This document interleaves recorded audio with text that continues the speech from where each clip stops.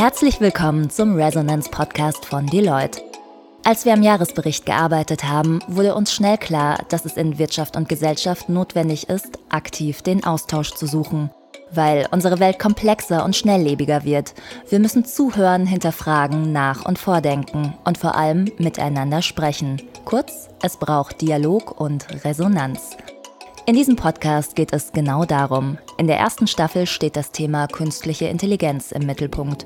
Wir haben mit Experten, Machern und Meinungsbildnern gesprochen. Wenn Sprachassistenten in unseren Alltag einziehen, was verändert sich für uns im Jahr 2030? Wie schaffen KI-Modelle Freiraum für den Menschen? Und warum demokratisiert AI as a Service die Technologie? Wie verbessert digitale Bildung die Integrationschancen von Migranten? Und wie wandelt sich unternehmerische Verantwortung, wenn digitale Produkte immer mehr Zugriff auf unser Leben erhalten? Wir wünschen viel Spaß beim Zuhören. Wir demokratisieren künstliche Intelligenz. Wenn KI-Lösungen für Unternehmen so verfügbar sind wie Apps im App Store, könnte das an der neuen Cognitive Services Plattform von Deloitte liegen. Wie KI-Modelle Freiraum für den Menschen schaffen und warum es auf Vielfalt ankommt, erklären Christina Köhnen und Jan-Niklas Kelsch.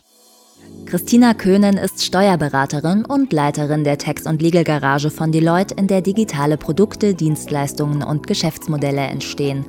Dr. Jan-Niklas Kelsch ist Start-up-Unternehmer, KI-Experte für Geschäftsanwendungen und Mitgründer der Cognitive Services Plattform. Jan-Niklas, mit der Cognitive Services Plattform hat euer Team eine Idee zur Marktreife gebracht. Was genau darf man sich darunter vorstellen? Da geht es darum, dass wir Services nicht in einer traditionellen Art und Weise erbringen, das heißt also üblicherweise Consultants zum Kunden senden, sondern eben unseren Service basierend auf künstlicher Intelligenz, also Algorithmen erbringen. Vom Prinzip ist die Cognitive Services Plattform ein Portal, in dem wir Kunden und auch unseren internen Teams künstliche Intelligenz zur Verfügung stellen, und zwar als Service. Das bedeutet, dass wir dort Services zur Verfügung stellen, die wir vielleicht üblicherweise manuell erfüllen würden, also traditionell mit Beratern. Und hier eben die Möglichkeit, dass diese Leistung im Rahmen von KI erfüllt wird. Und das sind verschiedene Lösungen.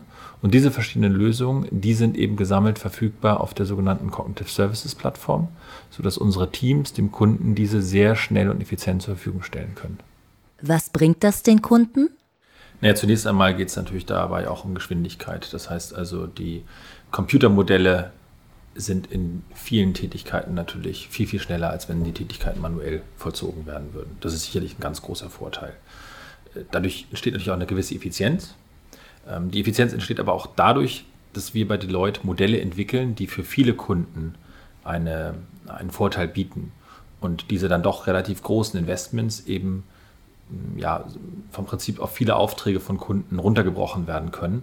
Und auf diese Art und Weise können wir eben Kunden Modelle, künstliche Intelligenz zur Verfügung stellen, die sie bei sich selber nicht notwendigerweise entwickeln würden, weil sich das große Investment dann für den kleineren Bereich eventuell nicht lohnt. Also das ist ja sowieso so eine Grundidee bei dem ganzen Thema künstliche Intelligenz. Da geht es ja auch, wenn man sich mal die Entwicklung anschaut, viel um diese Demokratisierung von künstlicher Intelligenz. Also das Bestreben auch der Entwicklung und der Wissenschaft ist, KI sehr vielen Menschen zur Verfügung zu stellen. Und das ist natürlich dann jetzt nur der fortgesetzte Gedanke. Uns wird das eben auch zur Verfügung gestellt. Wir wissen zwar, wie man damit arbeitet, aber letztendlich im Markt kommt es eben auch so an, dass wir so eine Art Demokratisierung vornehmen. Jeder kann eben auf diese Services zugreifen und es ist nicht notwendigerweise etwas, was nur in einer kleinen Zelle verbleibt. Wo kommen heute bereits KI-Services zum Einsatz? Ja, es gibt zum Beispiel eine Lösung, da begegnen wir einem Problem, was wahrscheinlich sehr, sehr viele Unternehmen kennen. Da geht es darum, E-Mails, die reinkommen, zuzuordnen. Nehmen wir mal typischerweise zum Beispiel eine HR-Abteilung, also Personalabteilung. Da kommen sehr viele E-Mails von Mitarbeitern rein und irgendjemand muss ja zuordnen, welche Abteilung das jetzt beantwortet. Und da haben wir zum Beispiel die Klassiker wie Recruitment vielleicht oder Payroll Services oder Data Administration. Ich bin umgezogen beispielsweise. Das ist ein Service, den wir eben auch mit künstlicher Intelligenz erbringen können. Das heißt also, unser Algorithmus kann die E-Mail lesen und verstehen und dann eben der richtigen Abteilung zuordnen. Und auch zum Beispiel herausfinden, hier ist eine Adresse genannt, das ist die neue Adresse, der Mitarbeiter ist umgezogen, wir müssen automatisch in unserem System diese Adresse updaten. Und mit so einer Lösung kann ich natürlich sehr viel Zeit sparen und ehrlicherweise meine Personalabteilung eher mit Dingen betrauen, die vielleicht ein bisschen wertschaffender sind, als eine E-Mail einfach nur weiterzuleiten. KI übernimmt also Routineaufgaben. Kann sie auch bei strategischen Fragen unterstützen? Ja, es gibt zum Beispiel ein Produkt, was wir entwickelt haben, das nennt sich Deep Process. Da geht es darum, dass wir auf Basis von Kundendokumenten, in denen die Organisation beschrieben ist, sowas heißt dann häufig Organisationshandbuch oder Prozessbeschreibung, das ist üblicherweise sehr strukturiert beschrieben und bis auf den Tätigkeitslevel runter. Und wir können eben diese natürliche Sprache lesen und können verstehen, ob dieser Prozess oder eben auch dieser Tätigkeitsumfang, ob der automatisiert werden kann oder nicht. Das hat einen riesen Vorteil für den Kunden, weil normalerweise könnte man jetzt ein Projekt starten, was über mehrere Wochen geht, indem man analysiert, welche Prozesse könnte ich automatisieren, welche nicht. Oder ich nehme mir das Organisationshandbuch und lasse den Algorithmus feststellen, wo kann ich automatisieren, wo nicht. Das dauert unter einer Minute und ich bekomme danach eine Übersicht, wo ich meine größte Möglichkeit habe, Automatisierung anzufangen und weiß sofort, wo ich ein Projekt starten soll. Und das ist natürlich ein Vorteil, also ein Zeitgewinn auf der einen Seite und auf der anderen Seite bekomme ich eine sehr klare Aussage darüber, wo ich strategisch denn meine Ressourcen einsetzen sollte, um Automatisierungsprojekte zum Beispiel zu treiben. Wie lernt Deep Process sowas? Wir bei Deloitte haben einen Datensatz, der sich über Jahrzehnte aufgebaut hat, der sozusagen der prototypische Ablauf eines Unternehmens in verschiedenen Branchen ist. Das sind also ein paar 100.000 Tätigkeitsbeschreibungen. Und die können unsere Experten dann wiederum labeln, das ist immer wichtig, also diese Daten labeln ist ein wichtiger Schritt bei der AI, weil die AI muss ja lernen, ob jetzt ein Prozess automatisierbar ist oder nicht. Das können unsere Experten aufgrund dieses Datensatzes und können dann eben dieses Modell verschiedenen Branchen zur Verfügung stellen. Welche Kompetenzen kommen da zum Beispiel zusammen? Wir verfügen über eine große Bandbreite an Kompetenzen und Hintergrundwissen. Und warum? Weil wir zum einen verstehen müssen, was ist der Wunsch des Kunden? Und zum anderen müssen wir uns natürlich die Frage stellen, ob die Lösung, die wir angedacht haben, wirtschaftlich sinnvoll und technisch überhaupt umsetzbar ist. Das Wichtige ist doch, dass man in solchen Teams, in denen eben KI-Experten, Informatiker, Designer und dann eben auch die vielleicht Fachleute im Bereich Beratung, Steuerberatung, Rechtsberatung zusammenkommen, dass man eben eine gemeinsame Vision formt. Gibt es auch Probleme, die wir Menschen gar nicht lösen können, KI hingegen schon? Ja, also KI hat ja zum Beispiel in der Wissenschaft schon häufiger bewiesen, dass es Lösungen präsentiert, die so von einem Menschen vielleicht noch nicht gedacht worden sind oder auch nicht lösbar waren. Also zum Beispiel haben Forscher in Australien eine KI entwickelt, mit der es eben möglich ist, zum Beispiel das Bose-Einstein-Kondensat herzustellen, was unter den normalen Bedingungen verdammt komplex war, es überhaupt hinzubekommen. Oder zum Beispiel auch AlphaGo von Google hat bewiesen mit dem Go-Spiel, dass der Mensch geschlagen wurde mit Spielzügen, die die Maschine entwickelt hat, die der Mensch vorher als Strategie noch nie entwickelt hatte. Also die Anwendungsfälle oder diese Beispiele, dass KI das schafft, die gibt es schon. Bei uns im Bereich fällt das natürlich häufig in den Bereich, sind das Aufgaben, die überhaupt vorher durch einen Menschen mit einem gewissen Zeiteinsatz überhaupt leistbar waren. Das Beispiel Gnosis zum Beispiel ist ein Strategietool, das zeigt das. Üblicherweise haben Großkonzerne gewisse Strategie, beziehungsweise haben Strategiealternativen, je nachdem, wie sich eben die Welt entwickelt.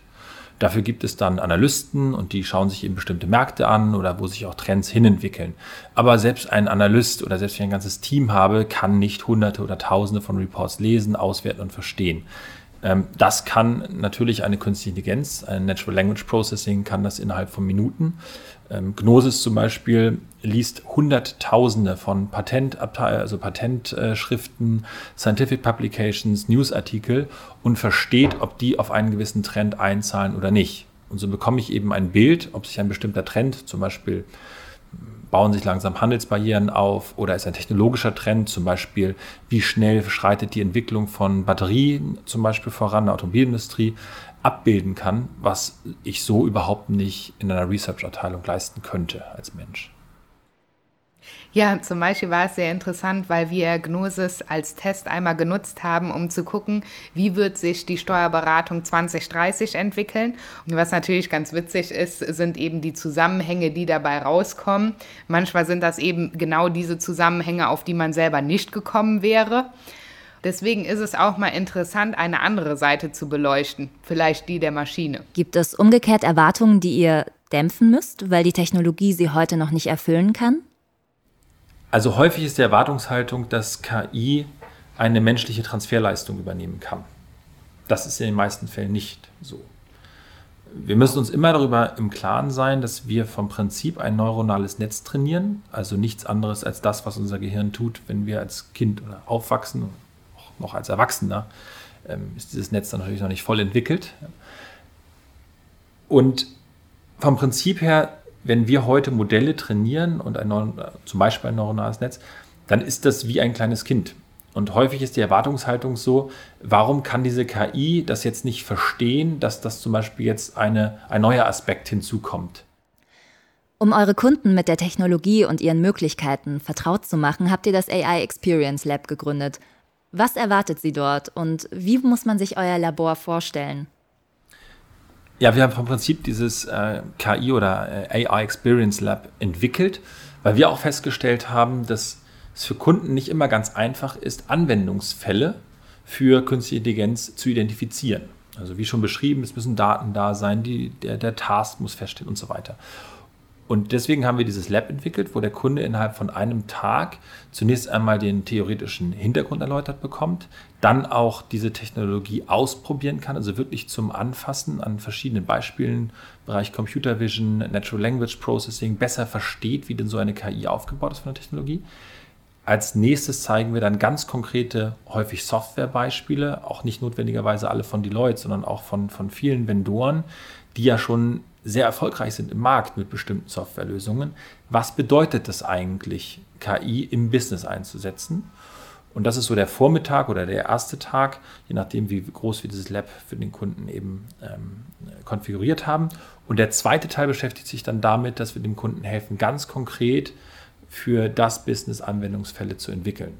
Und am Ende des Tages geht der Kunde mit einer Roadmap nach Hause, wo ganz konkrete Schritte definiert sind, wie er an den verschiedenen KI-Lösungen und Anwendungsfällen, die er definiert hat, in diesem Lab eben arbeiten kann. Eure Plattform entwickelt ihr nicht allein, sondern mit Partnern. Wer ist dabei und warum? Bei der Cognitive Services Plattform haben wir uns entschieden, mit Google stark zusammenzuarbeiten. Google hat extrem starke Algorithmen im Bereich der Künstlichen Intelligenz. Die nutzen wir manchmal entwickeln wir die aber auch selber. Aber insbesondere stellt Google natürlich mit ihren Rechenzentren hier in Frankfurt eine sehr gute Möglichkeit dar, diese Services eben an den Kunden ranzubekommen. Wenn ihr nach vorne schaut, wo seht ihr die Plattform Ende 2020? Wann wäre sie ein Erfolg? Erfolg für die Plattform ist, und das ist natürlich das Typische für eine Plattform, sehr viele Services anzubieten. Das bedeutet, unsere Aufgabe besteht jetzt darin, zu sehen, was haben unsere internationalen Kollegen entwickelt, was haben unsere Teams hier in Deutschland entwickelt, woran wird gerade gearbeitet und diese natürlich möglichst schnell auf die Plattform zu bekommen, um ein sehr, sehr großes Portfolio von Services anzubieten. Das ist der erste große Schritt für die Plattform, denn letztendlich kaufen Kunden nur das, was eben angeboten werden kann und je größer und besser das Sortiment ist, umso mehr Möglichkeiten haben wir eben auch, die Plattform zum kommerziellen Erfolg zu bringen. Ja, wir zum Beispiel, vielleicht kann ich das jetzt für den Tax- und Legal-Bereich sagen, wir haben in den letzten Monaten sehr viel Aufwand damit betrieben, zu gucken, was machen überhaupt unsere ausländischen Kollegen, worin sind die spezialisiert, welche Ideen können die quasi mehr vorantreiben, welche wir, sodass wir eben möglichst breites Serviceangebot auch auf die Beine stellen können und so den Kunden zu disruptieren, was seine Tax- und Legal-Abteilung anbelangt.